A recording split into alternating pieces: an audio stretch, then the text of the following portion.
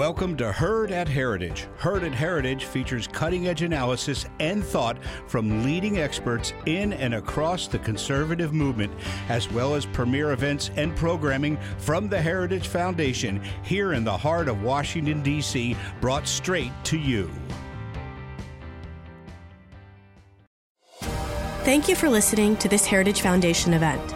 Every day, the Heritage Foundation holds important events with respected and influential leaders and policy experts on today's most important issues. Our events are part of our mission to formulate and promote conservative public policies based on the principles of free enterprise, limited government, individual freedom, traditional American values, and strong national defense. We hope you enjoy the program. Afternoon, everyone. My name's Kim Holmes. I'm the Executive Vice President of the Heritage Foundation. I'd like to welcome all of you to the Heritage Foundation. Also like to welcome our online viewers, which I think we have a considerable number of. It is a privilege and an honor to introduce our program and especially our special guest today. As a courtesy to our speaker, though, I would like to say at the outset, if you could check your mobile devices and make sure they're either silenced or turned off, it would be a great courtesy to the speaker. First, let me say a few words about today's topic. The conservative movement cherishes fusionism today, just as it always has. Conservatives have always judged policies based upon a set of principles that blends the thinking of social conservatives, free market economists, and a belief in a strong national defense. Now that means that we recognize the tremendous utility of the free enterprise system, and we seek to protect it from misguided government intervention. Free enterprise has lifted tens of millions of Americans out of poverty and allowed generation after generation of striving and hardworking individuals to achieve the American dream. Indeed, it's economic freedom that makes America the land of opportunity. Today, we are seeing some people in the name of conservatism who want to open up more space for the federal government to manage the economy. They claim the wealth gap has been created by capitalism and has caused stagnation among typical American workers. Now, we think that's a fundamental misunderstanding of how the economy works, and we are working to make sure that the principles of limited government and free enterprise are not forgotten as today's policymakers seek to apply a conservative mindset to governing in the 21st century. And that's why we are so pleased to host Senator Toomey, who has been a very effective spokesman for the benefits of capitalism. Senator Toomey is a staunch supporter of policies that support individual liberty, free enterprise, and limited government. He's one of the main architects of the Tax Cuts and Jobs Act, which cut taxes for all income groups and made the corporate tax code competitive with developed countries around the world. He is currently working to make expiring provisions of the tax code permanent. And Senator Toomey has also led efforts to cut excess regulations. Senator Toomey serves as a member of the Senate Finance, Banking, and Budget Committees. Before serving in the Senate, Senator Toomey served 3 terms in the U.S. House of Representatives. He owned and operated a chain of family restaurants in Pennsylvania with his brothers, and he was the president of the Club for Growth. Please welcome to the stage a great friend of the Heritage Foundation, a strong conservative, Senator Pat Toomey.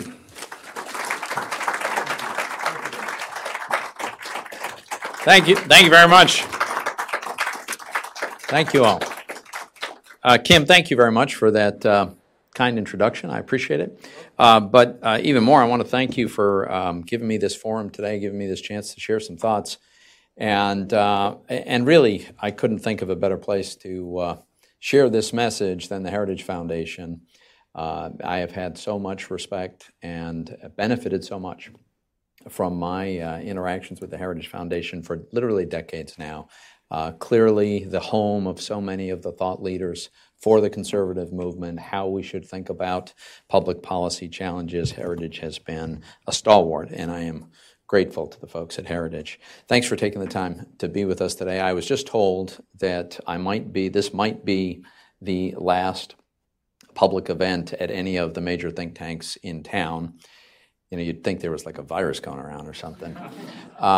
So I am going to try not to keep you here terribly long, but I want to thank you for being here so that we can have this discussion. And so what I want to talk about this afternoon is what I perceive as a relatively new and somewhat distinct threat to our free enterprise, our capitalist system. It's not the old threat that has always been there, the threat that has come from the left, folks who have openly disdained capitalism, the people who are either explicitly socialist or have those leanings. That threat is alive and well, by the way. The politics of vilifying capitalism and freedom and economic freedom and business that is alive and well, and we see new manifestations of that include now the idea that all kinds of services and goods should be simply provided by the government for free, and the government should just confiscate the savings of productive people as the way to pay for that. So that's all alive and well. I would say, in fact, it's gotten worse in some important ways. The democratic consensus seems to me used to be mostly about tweaking capitalism in ways that the more liberal folks thought it ought to be changed. And now there's an element of really outright rejecting capitalism, right? Bernie Sanders explicitly ran on a campaign of a political revolution. It is that kind of language, and words have meaning. And I would argue that Elizabeth Warren, for that matter, advocates all of the same policies. I might just choose to call it by a different name. So all of that is alive and well. But the threat that I want to talk about is the emergence of a skepticism, I will call it, about capitalism that has come from the right. And that is unusual.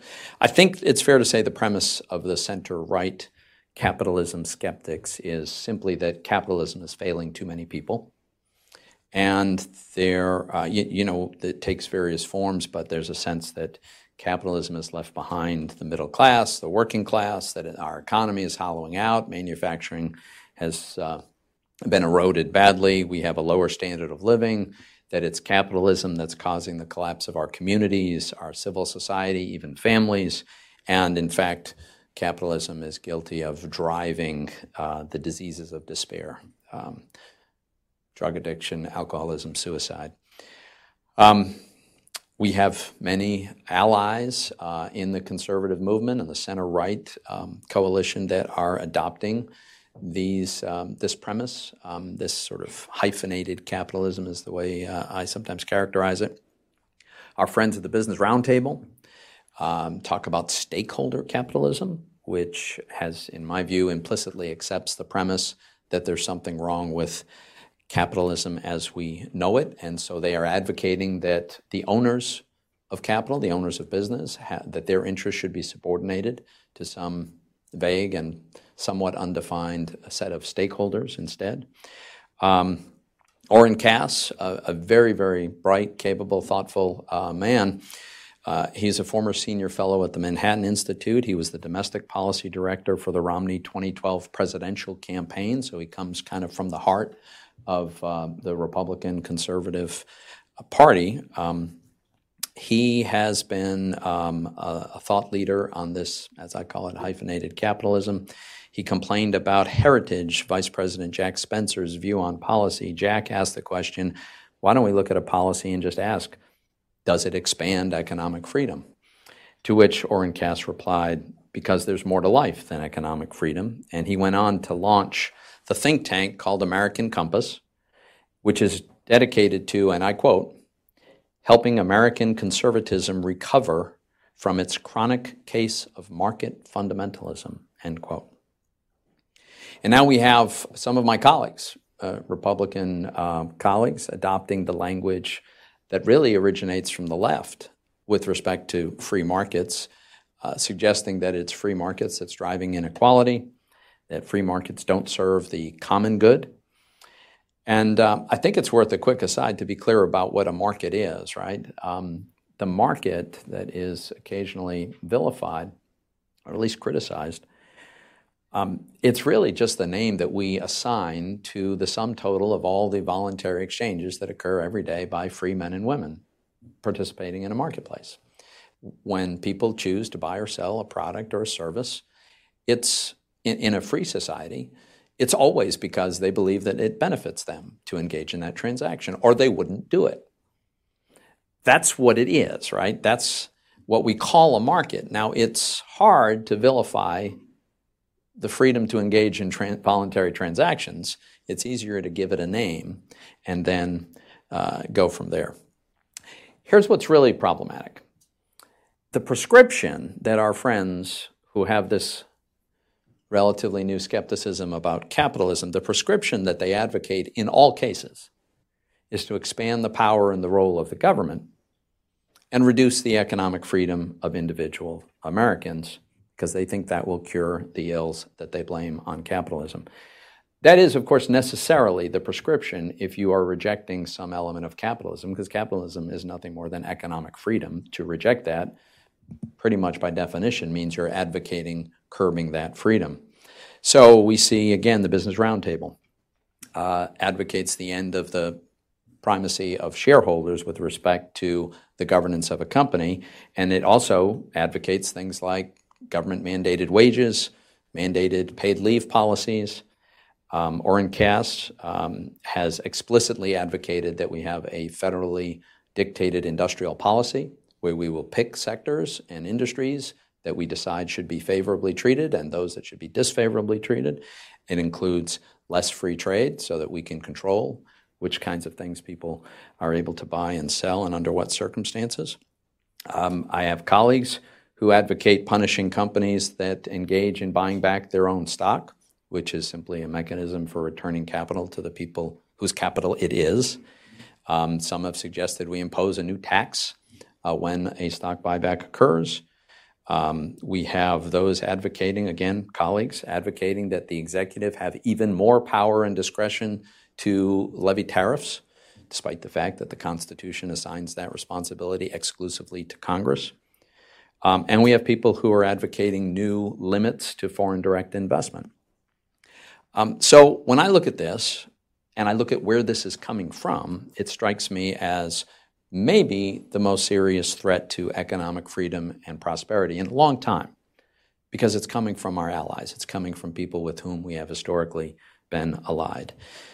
This center-right communalism, if you will, or center-right Bernie Sanders light, I'm not sure exactly what to call it, but it is meant to be a dagger thrust into the heart of the traditional center-right consensus that maximizing economic growth is part of what we're all about.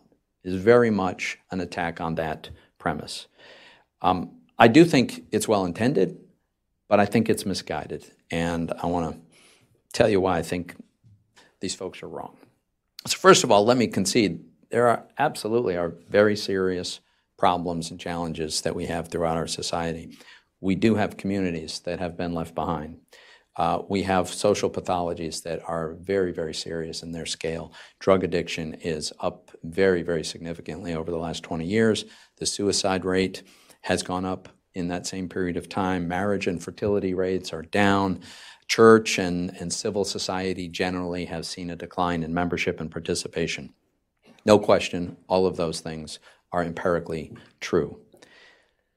But do we really think that capitalism is the primary cause of these social and cultural pathologies? I am unconvinced that that's the principal driver for a lot of reasons, not the least of which is we have had a capitalist system for really hundreds of years on this continent. And the vast majority of that time, while capitalism was the economic model, drug addiction was very low, and marriage rates were very high, and fertility rates were high, and civil society thrived.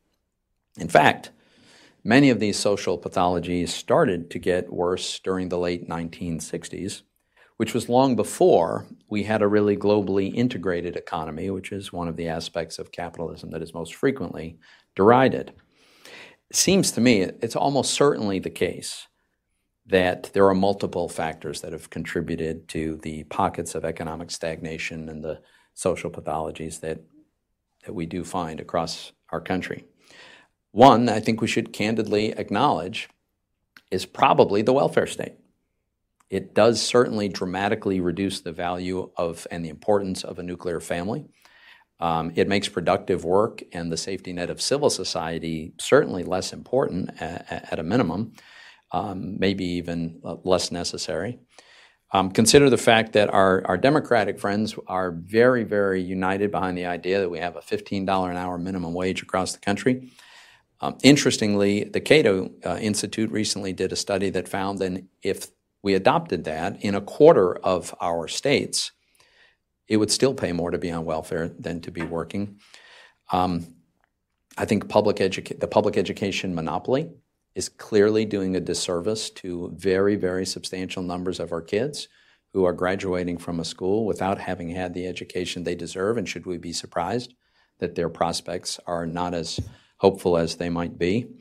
I think also sometimes less acknowledged is a certain social stigma that has, and I think continues to be attached to young adults who pursue a career in the trades rather than a traditional four-year college degree, despite the fact that the vocational training and the jobs available in the trades are really terrific. Across Pennsylvania, there are a tremendous range of opportunities for people who are take the time to develop the skills that are needed, and there are many needed. But having said that, I think there's a more fundamental level at which the critics and skeptics of capitalism are wrong, and that is the notion that it's failing too many people. First of all, I would hope we could all acknowledge that globally and historically, capitalism should rank up there with the invention of the wheel and written language as one of the greatest of human achievements. Look at it, think about it this way. It took almost 2,000 years from the time of Julius Caesar to the time of George Washington for the Western world's standard of living to double. 2,000 years for our standard of living to double. And those two leaders both rode into battle on the same mode of transportation. Then we developed democratic capitalism and applied it consistently. And we started to double our standard of living every 20 years. That's a breathtaking improvement in the human condition. Our critics of capitalism often like to suggest that, well, manufacturing is in a huge decline. We've hollowed out our economy. We don't have a robust manufacturing sector anymore, and that's because of the pursuit of ever cheaper means of production. This is just factually wrong, in my view. It is true that manufacturing employment is down. That is true. In 1953, about a third of our workforce was engaged in manufacturing. Today, it's a little less than 9%. But total manufacturing output is actually at a record high. And in fact, if you adjust for the different rates of inflation in the manufacturing sector versus service sectors, and you make that adjustment, then it turns out that the manufacturing sector in real dollars is as big as a percentage of GDP as it was in the 1950s. That's not widely discussed, but that's a fact. So why is it that employment is down so much? It's a simple reason. It's productivity. Productivity gains have been enormous. Automation, robotics. What we are seeing in manufacturing is what the story of economic progress has always been, doing more with fewer hours of labor and less back-breaking work. That's what's happened in manufacturing, as it did in agriculture, right? I mean, it was not, a century ago or a century and a half ago, probably a big majority of the population of the United States was on the farm. Today, it's about 2%. Are we worse off? No, we're not. We're better, and we produce more and a greater diversity of agricultural products than ever before. That is the story in manufacturing as well.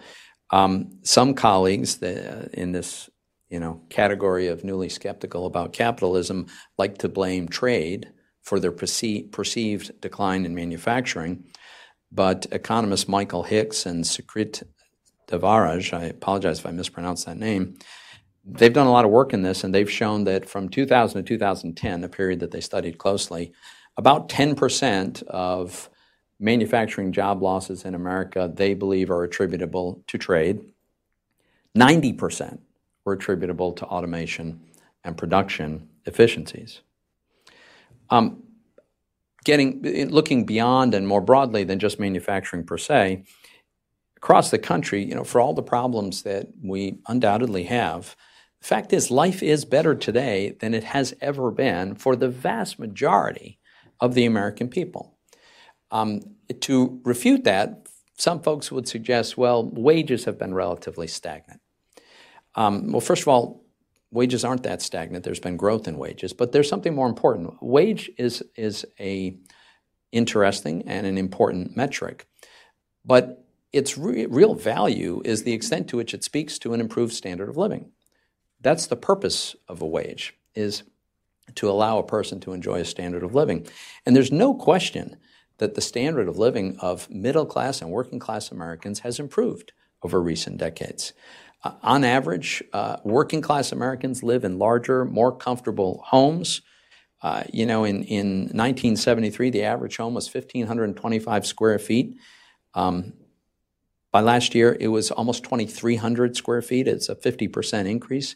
In 1981, less than 60% of middle-income family homes had air conditioning. Today, over 90% have air conditioning. We all, including working class and middle folks, drive safer and more comfortable vehicles. Cars are twice as safe today as they were in the 1950s. And since then, and because of the new safety technologies, we've probably saved over 600,000 lives. How do you quantify the value for a family of not having lost their teenage son in a car accident? Not to mention all the conveniences like the satellite radio, the seat warmers, the lane departure warnings, the backup camera, all of the things that were inconceivable. No one had even imagined these things just 20, maybe certainly 30 or 40 years ago. How about the fact that we have virtually all of the information in the world available in your hand? It's an incredible source of value for people, but it's hard to quantify what that's worth. In 1990, 19% of households even had any kind of computer, and those were a very rudimentary computer. Today, over 90% have computers and or smartphones, and they have this unlimited information and entertainment services and apps at their ready disposal all day long. In 1990, 0% of households had broadband internet. Today, over 80% do, and that number is growing every day. We live longer. In 1970, the life expectancy in the U.S. was 70. Today, it's 79. We've cured diseases that we had no hope to cure before, and I think we're on the threshold of curing many, many more. We can treat diseases that we couldn't treat or cure in the past. The quality of our health is unquestionably much better. I think really by any reasonable measure, there's a higher standard of living in America today than there was in the past, when people just fondly look back and I think mistakenly think that everything was so much better. So things are better, and life continues to get better, right? We still have economic mobility. We have wages that are growing. In fact, recently they've been growing at an accelerating pace. The number of people living in poverty has been in decline. In 2016, the Urban Institute looked at 5 income groups and measured their change since 1979. They looked at the poor, the rich, and lower and middle and upper middle class. Their analysis, right, not radical right-wing folks over at the Urban Institute, right? Their analysis is that the membership in the poorest category shrunk by 4.5%. Participation in the upper and upper middle class and the rich was up nearly 19%. Wage growth has been occurring across the board. It's been growing at the highest pace for minorities who have historically had wages lagging behind, and people with less education. In last year, the average wage gain was 3.2%, but for non-high school grads, right, the hardest to employ folks, wage gains were 6.9%. I think the most recent empirical experiment in expanding economic freedom has happened over these last several years when we reformed our tax code in ways that certainly expand freedom. We rolled back regulation that we thought was excessive. We confirmed judges to courts who have an understanding of the limited role they're supposed to play. The result was the economic expansion accelerated. We've reached the lowest unemployment in 50 years. Since 2016, we have 7 million more jobs, 7 million fewer people on food stamps, 1 million more job openings across America than there are people looking for jobs across America. Think about that. This has not persisted in my lifetime to have this kind of opportunity across the board. So I reject the notion that capitalism has somehow failed our society in material terms. But I'd also ask, why should we think that the prescription that our friends in this center-right capitalist skeptic category, why we would think that the prescription they advocate, namely replacing the power of markets with the power of government, why do they think that would work? Why would we think that less freedom is going to lead to more happiness?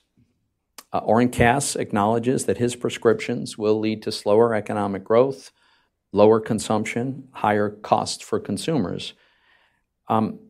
That's a big price to pay for the hope that somehow we're going to have great social outcomes. On trade, this group is increasingly skeptical, questioning the premise of free trade, which of course is simply allowing Americans to choose from whom they're going to purchase products so that they can achieve savings when that's possible, which they then can use to purchase other goods and services that enhance the standard of living that they're able to enjoy. If you ask me, centralizing decision-making with the political class is not going to lead to better outcomes.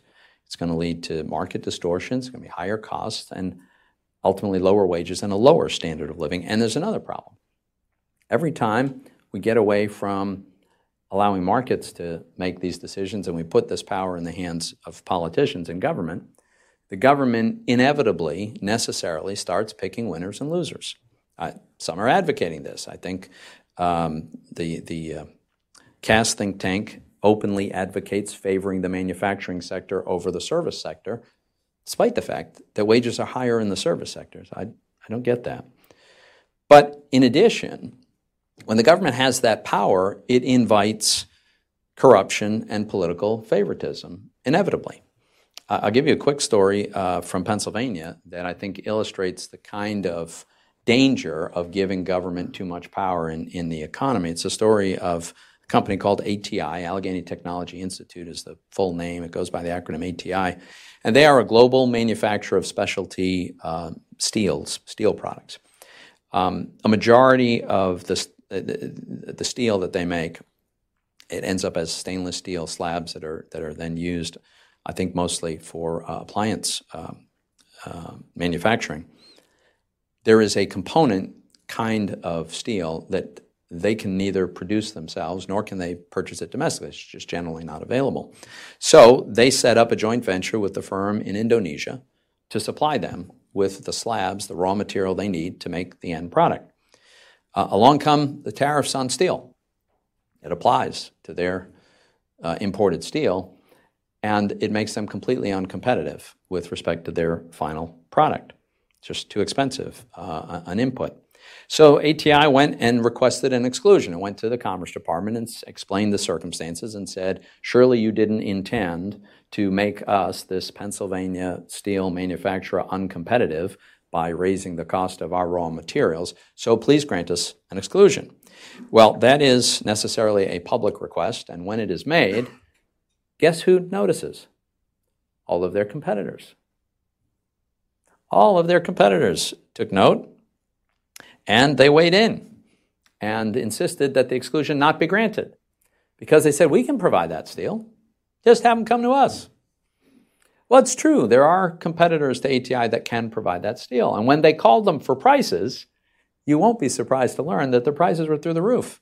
The prices were at levels where the raw material would cost more than what ATI could sell the finished good for. Obviously not possible to sustain. As of today, ATI have not been granted the exclusion. And there's 100 steel workers at a plant in Pennsylvania who could be out of work anytime soon, because this is not a viable business model as long as the government is engaging in this practice. This is the kind of thing that happens when we empower the political process to decide what ought to be decided by markets. An exclusion that would be helpful for one company and would restore the normal market for them is harmful for someone else, and somebody, in this case in the Commerce Department, decides who's going to benefit and who's not. So my question is this really the role of government? Is this really what we conservatives want the government to be doing, to manipulate these outcomes? In my view, the purpose of government, the fundamental purpose of government, was to defend our freedom. A nation conceived in liberty, to protect our rights. Neither labor nor its fruits are privileges bestowed by the government. These are intrinsic rights of our own. And to what are we individuals entitled? Well, James Madison addressed that in a 1792 essay entitled Property. He said, and I quote, "A just government is that which impartially secures to every man whatever is his own," end quote. A little more recently, Kevin Williamson put it well, I thought, when he said, and I quote, "Capitalism is not a rival to common good. Capitalism, meaning security in one's own property and the right to work and trade, is the common good that government exists to secure." Contrast Madison's vision with that of our allies, our center-right skeptics. They're now demanding that companies must share their profits with workers above and beyond the wages that are paid to workers. But after a company has paid the wages and all the other expenses of operating, what's left over is the profit that belongs to the shareholder. What is the right of the government to come along and confiscate that and decide that it's going to be handed out to other people? I would suggest there's also a political danger in going down this road. And what I mean is that the Republican Party has historically been the party that has represented the coalition of center-right believers. It's been the party that has defended our freedom, especially and including economic freedom. And it now has people within openly advocating for diminishing that freedom for the sake of what they believe will be more uniform outcomes, which they think is desirable trade. This is an idea that is meant to break up the fusion coalition that Kim alluded to when he introduced me. And this is a very, very dangerous thing to do politically. This is the coalition that has held together for 60 years, and Republicans have had at least our share of majorities and presidencies and success electorally with this coalition, right? It consists of economic libertarians, defense hawks, and social conservatives, to put it, in its simplest terms. Where are we as a coalition if we say that the economic libertarians are no longer welcome?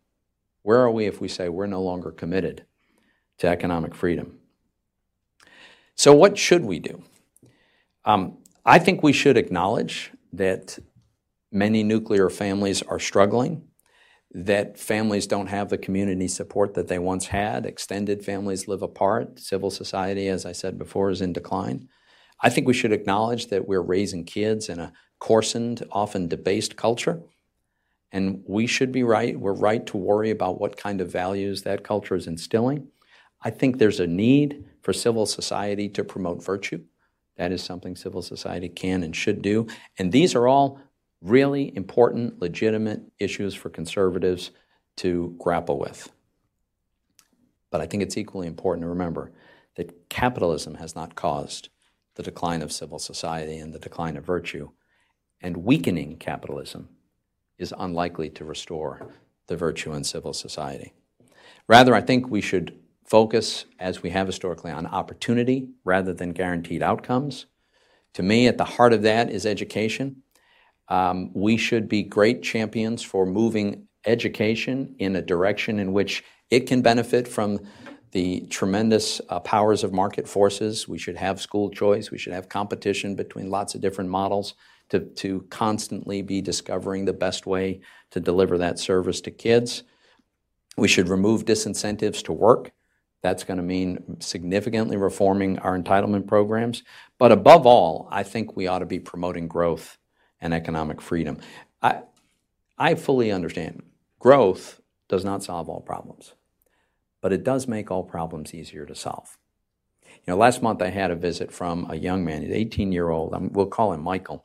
He's from Springdale, Pennsylvania, which is exactly the kind of community that the folks who are advocating for this hyphenated capitalism say they want to help. This is a community, population is in decline, formerly industrial, used to have a lot of middle-class, blue-collar jobs, and now not so much. It's not too far from Pittsburgh, and it's a mostly white, low-income, not college-educated population. So this fellow, Michael, came to visit my office. He's a member of the Civil Air Patrol, and that was what brought him to town. He's a high school senior, and I said, "So, Michael, what's next for you?" Well, he lit up, almost jumped out of his seat. He said, "I'll tell you what's next. I'm going to a training program. I'm going to learn to become a welder. I got a little taste of it at our high school program, and it's really cool. I think I'm going to be really good at it." I said, "I start right after graduation." So I'm thinking to myself, you know what's going to happen to Michael? He's going to go through that welding program. I'm not sure whether that's 9 months or 12 months or how long that takes. He's going to get his certification. And then he's going to have a tough decision because he's going to have so many job offers at $50,000, $60,000 a year right out of the gates.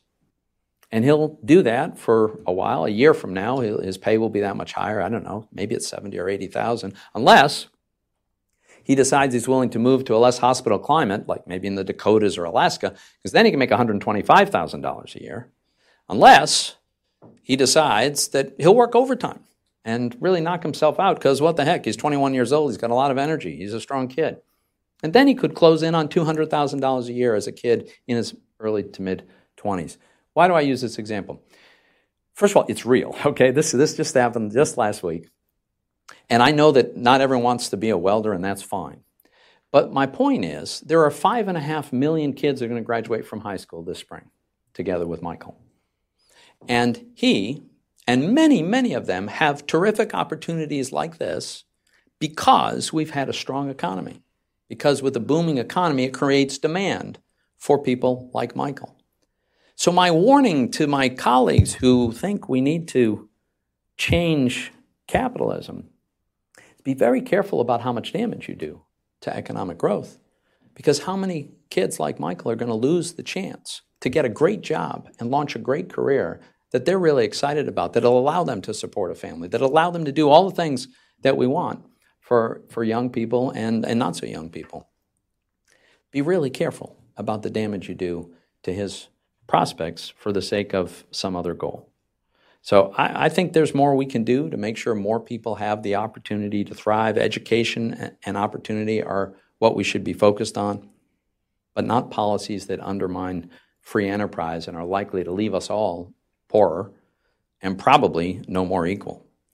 So my conclusion for those of us who are the fellow travelers of the conservative movement, the center right, let's not succumb to this pressure to adopt the premise of the left and start diminishing capitalism.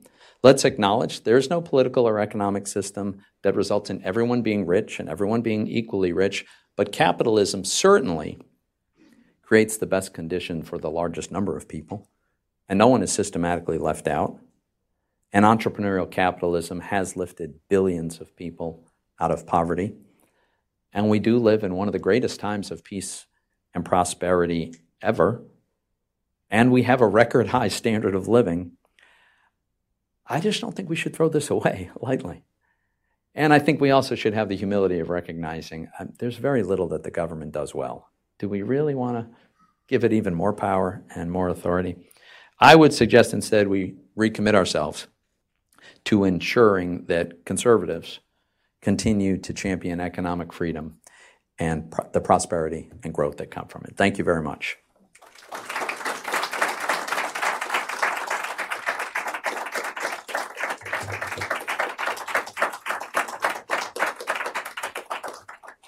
Good afternoon.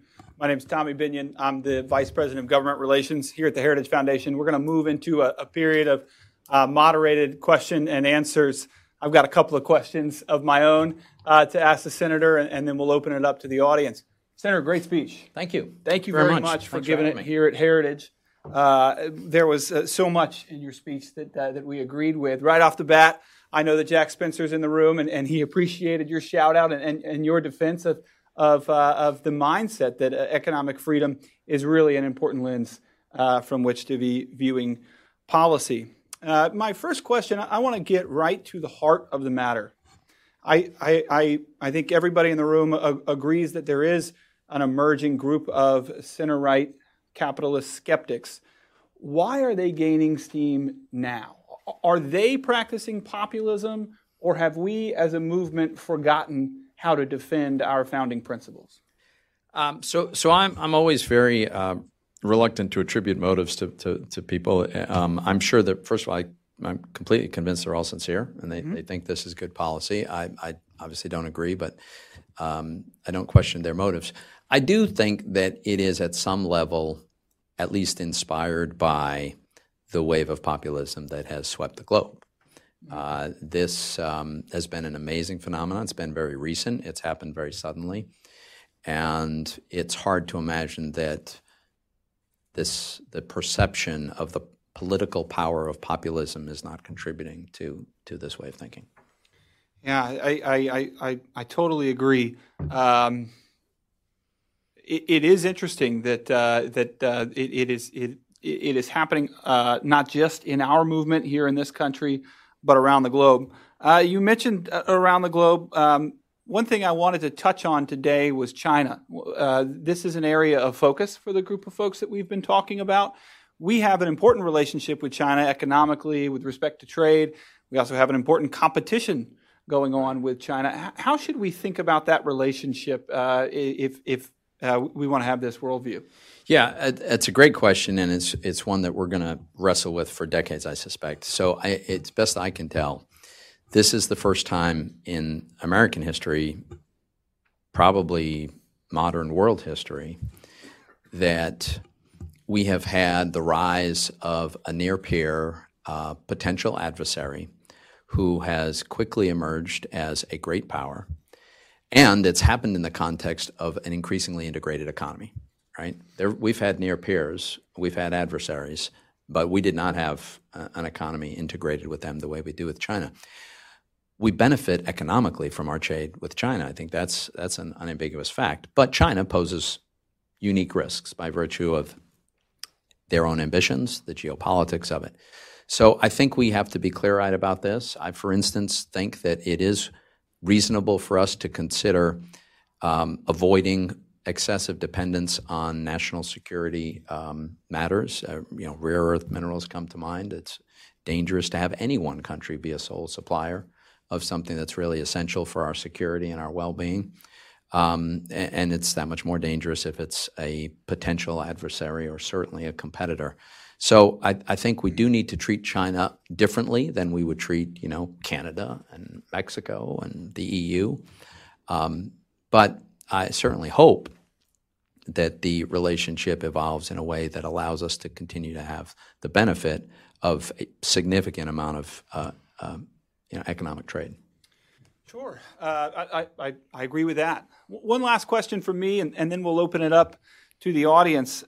You told some stories of your travels around the state of Pennsylvania, and I really heard a lot of optimism and a lot of sense of economic opportunity.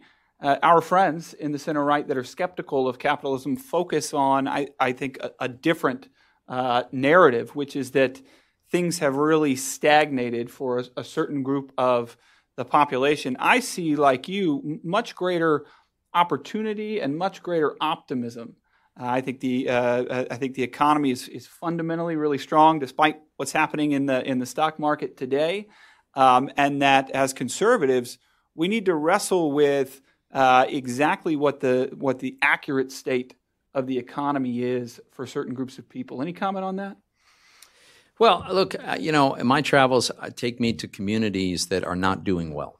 I get to towns and little boroughs, for instance, that maybe maybe they really grew up around a single big employer.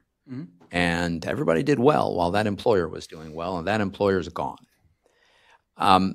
In most cases, most likely, that employer's not coming back because the world has changed, and that's part of a dynamic economy. So I don't mean to be cavalier about that, but fortunately, most of those communities are not very far from somewhere that's thriving, somewhere where there's demand for work, somewhere where there are opportunities. And usually it's commuting distance.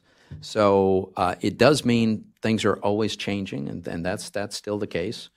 But yeah, overall, the economy in Pennsylvania is strong. Unemployment is low. Business is growing. The single most frequently cited challenge that small and medium-sized business owners raise in my meetings with them is inability to find enough folks to fill the job openings that they have. So that's a problem, but it's the right problem to have. Right, absolutely. Very interesting stuff. Questions from the audience? Yes, sir. Wait for the microphone to come. Right here in the front. Thank you, Senator. I'm Satoshi Nishihata from Happy Science. A growing number of younger generation show the support for communism and socialism. According to a survey of victims of communism last year, 1/3 of millennials perceive communism as favorable. It looks like younger generation has been infected by communism virus or something. So what do you think is the main reason for this phenomenon, and what should we do to confront this, considering the future of the United States? Thank you. Yeah, that's a really important question, I think, to think about. Let me start by saying I think it has generally been the case for a long time that younger folks are more likely to have a cohort that considers itself extremely liberal than most of the rest of the population. Now, it might be even bigger than it's been historically. It might be people willing to embrace something that's further left than we've seen historically. So that's why we can't ignore it, even though I don't think it's necessarily a devastating phenomenon. Look, I think it's interesting that a clear and decisive majority of Democratic primary voters are explicitly, it seems, choosing not to go down the socialist path. I'm encouraged that the other major political party in America, having taken a run at this, that run seems to be failing. That's good news. But ultimately, I have to say, I think it's a damning indictment on our education. You can't know the history of the 20th century and come away thinking that there's anything really redeemable about communism. And you should be deeply skeptical even about socialism. And so if people don't know that, in my mind, it suggests that they haven't learned the history of, the last 100 years. Thank you. We have a question here and then a question here. Hello, Senator Toomey. My name is Ben. I'm an intern at the Senate Budget Committee, which you serve on. And my question is, do you believe that there's any distinction between the free market capitalism of large Wall Street firms versus the free market capitalism of a mom and pop shop on Main Street? And should U.S. policy reflect that?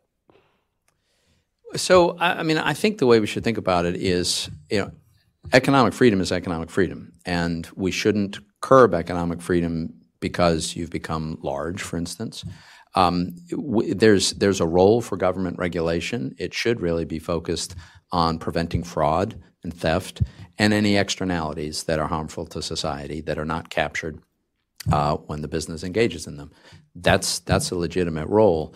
But I don't think we should say, well, we're going to have a threshold, and above a certain threshold, we're going to start to impose some kind of onerous penalties or even taxes or something else in an attempt to systematically advantage smaller organizations. We don't need to do that, and it would end up, I think, impeding growth. Thank you very much, Ben. Yes, sir. Bill Lane, Senator, it's an honor to be here. Terrific presentation. When you think in terms of the last couple of years, we had the tax cut, which greatly stimulated the economy and sort of set the stage for some robust economic growth, coupled with regulatory reform, and as you were talking about with judges. But it also gave a sense of confidence that we could go it alone in a trade policy where we imposed tariffs on many of our closest allies. We had 232 tariffs on allies. We had 301 tariffs on China. We had immigration tariffs on Mexico, and on and on.